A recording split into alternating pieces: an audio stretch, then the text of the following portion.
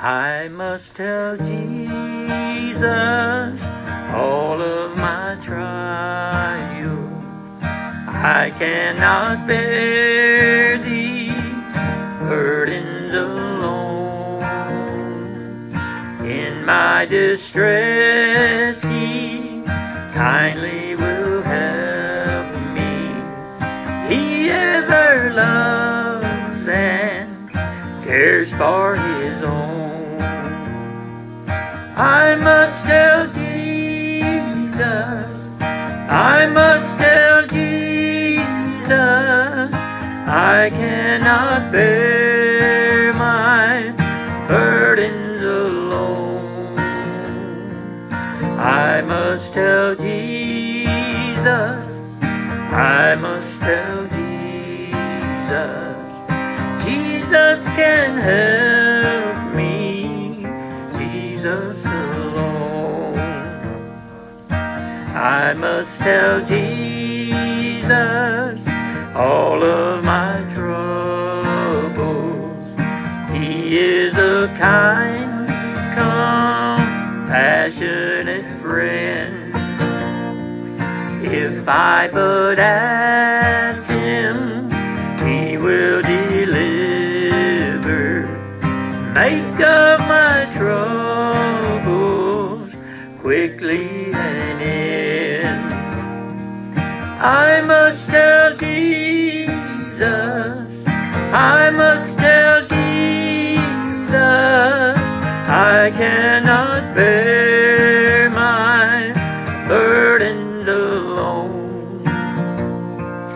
I must tell Jesus, I must tell Jesus, Jesus can help me, Jesus alone. Tempted and tried, I need a great Savior, one who can help my burdens to bear. I must tell Jesus, I must tell Jesus, He all my cares and sorrows will share. I must tell Jesus, I must tell Jesus, I cannot bear my burdens alone. I must tell Jesus, I must tell Jesus, Jesus can help me, Jesus alone. Oh, how the world to evil allures me. Oh, how my heart is tempted to sin. I must tell Jesus, and He will help me over the world, the victory to win. I must tell Jesus, I must tell Jesus, I cannot bear my burdens alone. I must tell Jesus, I must tell Jesus, Jesus can help me, Jesus alone. Amen. All right, praise the Lord. Jesus alone can save me. Faith in Him alone can save me. Deuteronomy chapter 5, verse 6. I am the Lord thy God, which brought thee out of the land of Egypt from the house of bondage. Thou shalt have none other gods before me.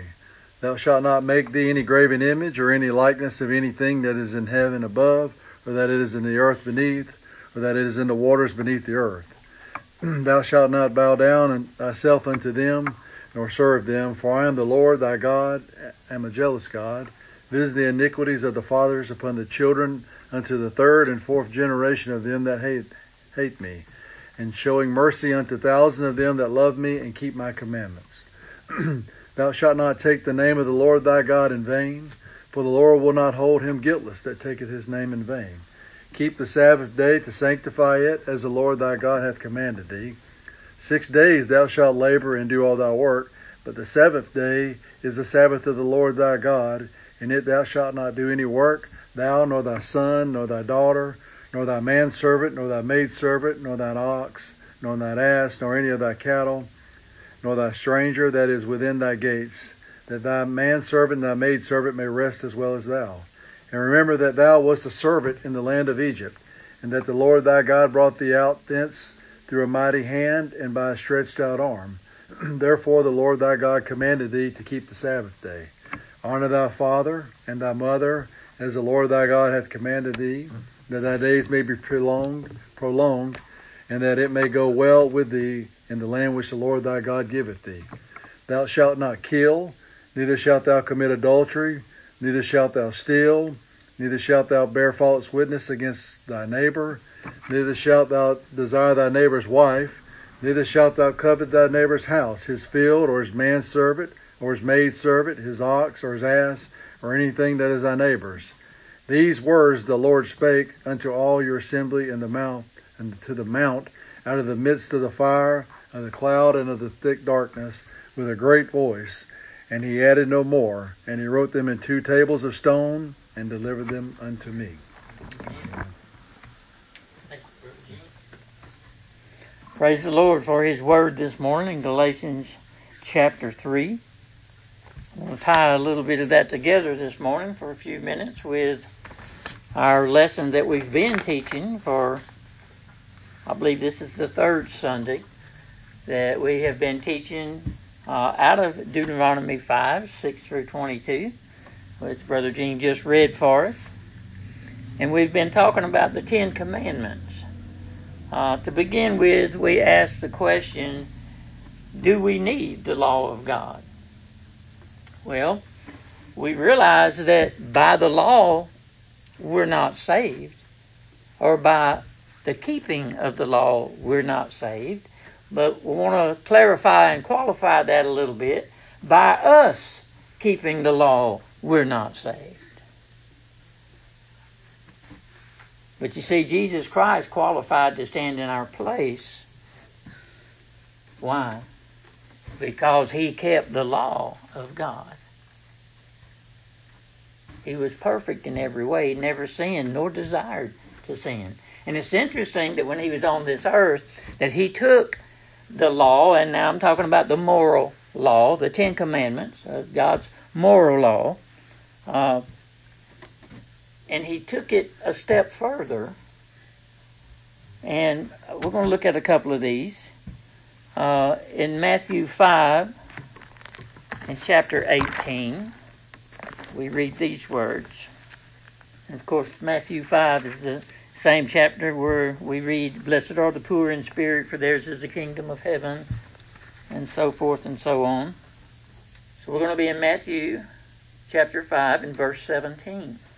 We have actually read some of this recently. The verse before there, "Let your light so shine before men that they may see your good works and glorify your Father which is in heaven."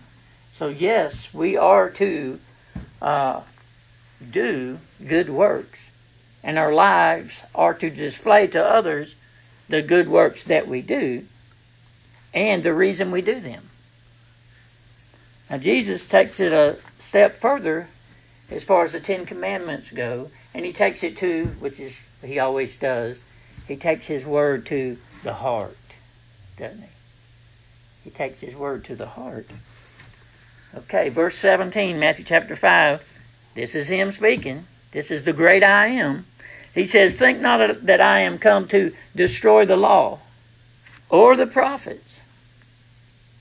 He didn't come to destroy the law, but he came to keep the law on your behalf and satisfy God for you on your behalf. Think not that I am come to destroy the law or the prophets. I am not come to destroy, but to fulfill. And that he did. He completely fulfilled the law of God. For verily I say unto you, verse 18, till heaven and earth pass away, one jot or one tittle, one crossing of the T or one dotting of the I, shall in no wise pass from the law, till all be fulfilled. Whosoever therefore shall break one of these least commandments, and shall teach men so, he shall be called the least in the kingdom of heaven. But whosoever shall do and teach them, the same shall be called great in the kingdom of heaven. For I say unto you that except your righteousness shall exceed the righteousness of the scribes and Pharisees. What kind of righteousness did they have? It was self-righteousness, and it was not the keeping of the law. It was the outward display of keeping the law that they really didn't keep. But they acted like they did. They kept the Old Testament ordinances.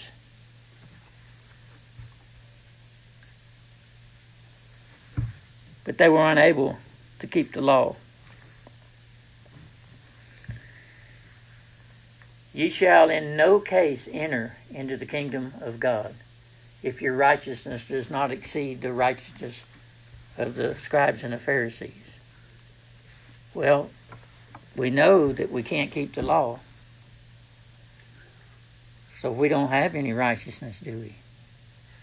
Oh, but if you're saved, if you believe that Jesus Christ hung on the cross for your sins, his righteousness, remember, he came and fulfilled the law. He kept it perfectly.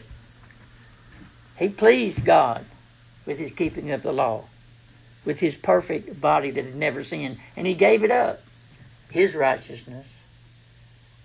And it wasn't a free thing. He earned it, you see. He came and lived his life in this cursed and fallen world on your behalf. He kept all of the 10 Commandments.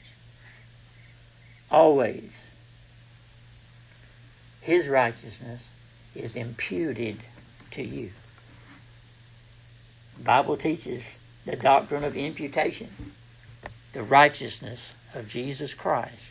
His keeping of the law, which satisfied God once again, has been imputed to you. Your righteousness, oh, it does exceed the righteousness of the scribes and Pharisees, because it's the righteousness of Jesus Christ on your behalf. Verse 21, you have heard that it was said by them of old time, thou shalt not kill. And whosoever shall kill shall be in danger of the judgment. But I say unto you, that whosoever is angry with his brother without a cause shall be in danger of the judgment. And whosoever shall say to his brother, Raca, shall be in danger of the council. But whosoever shall say, thou fool, shall be in danger of hell fire. Now, verse 27, still in Matthew chapter 5. What we see here is Jesus Christ, the Son of God, interpreting the 10 Commandments, the law of God, unto the heart. He's interpreting the law and showing that the failure to keep the law comes from the heart. Because the heart, the Bible says, is wicked. Who can know it?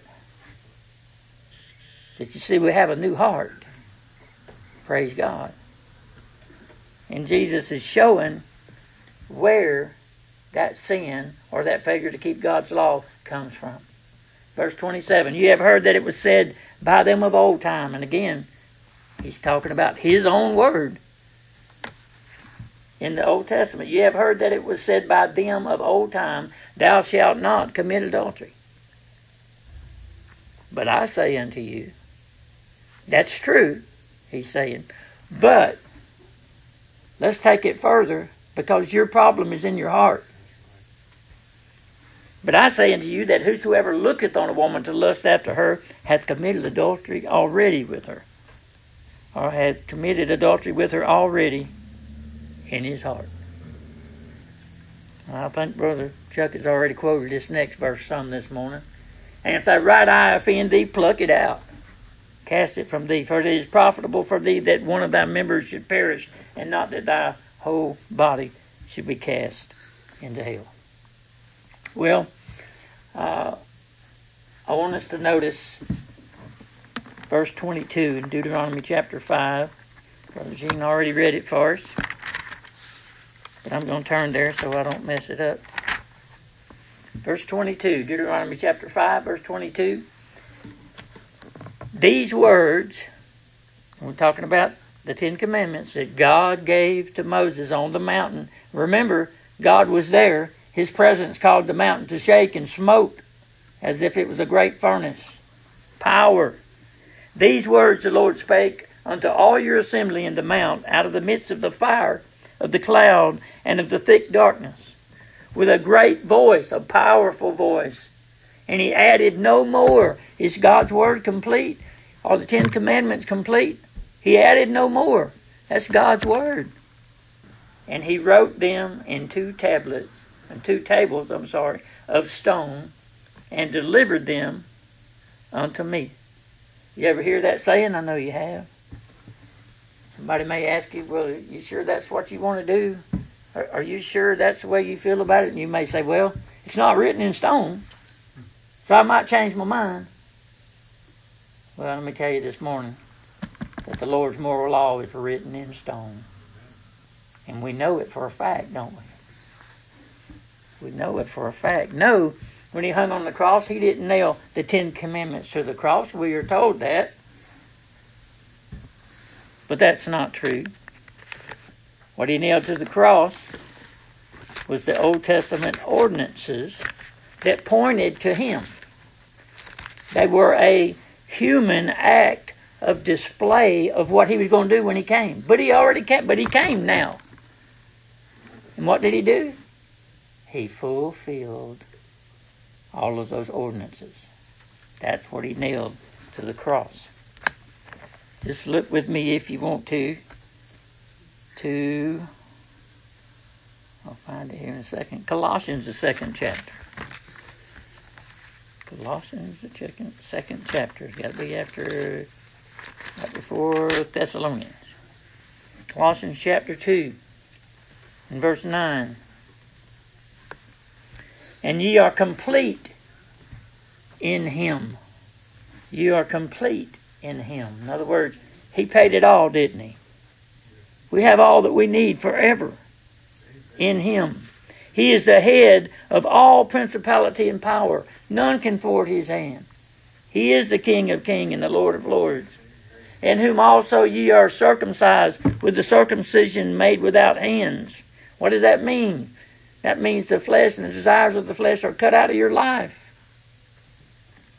And putting off the body of the sins of the flesh by the circumcision of Christ, buried with him in baptism, wherein also you are risen with him through the faith of the operation of God, who hath raised him from the dead. And you, being dead in your sins, and the circumcision of your flesh, hath he quickened together with him, or made alive together with him, having forgiven you all trespasses, blotting out the handwriting of ordinances that weren't needed anymore. At this time, we had the real thing. We didn't need to shed blood of animals to point to an innocent sacrifice, because he came.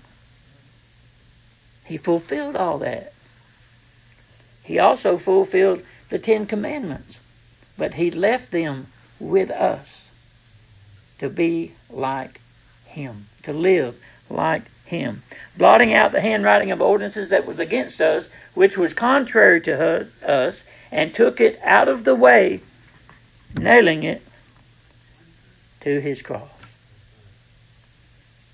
And having spoiled principalities and powers, again, none can thwart his hand. He made a show of them openly, triumphing over them in it. Praise God. He has defeated all of your enemies. What a Savior.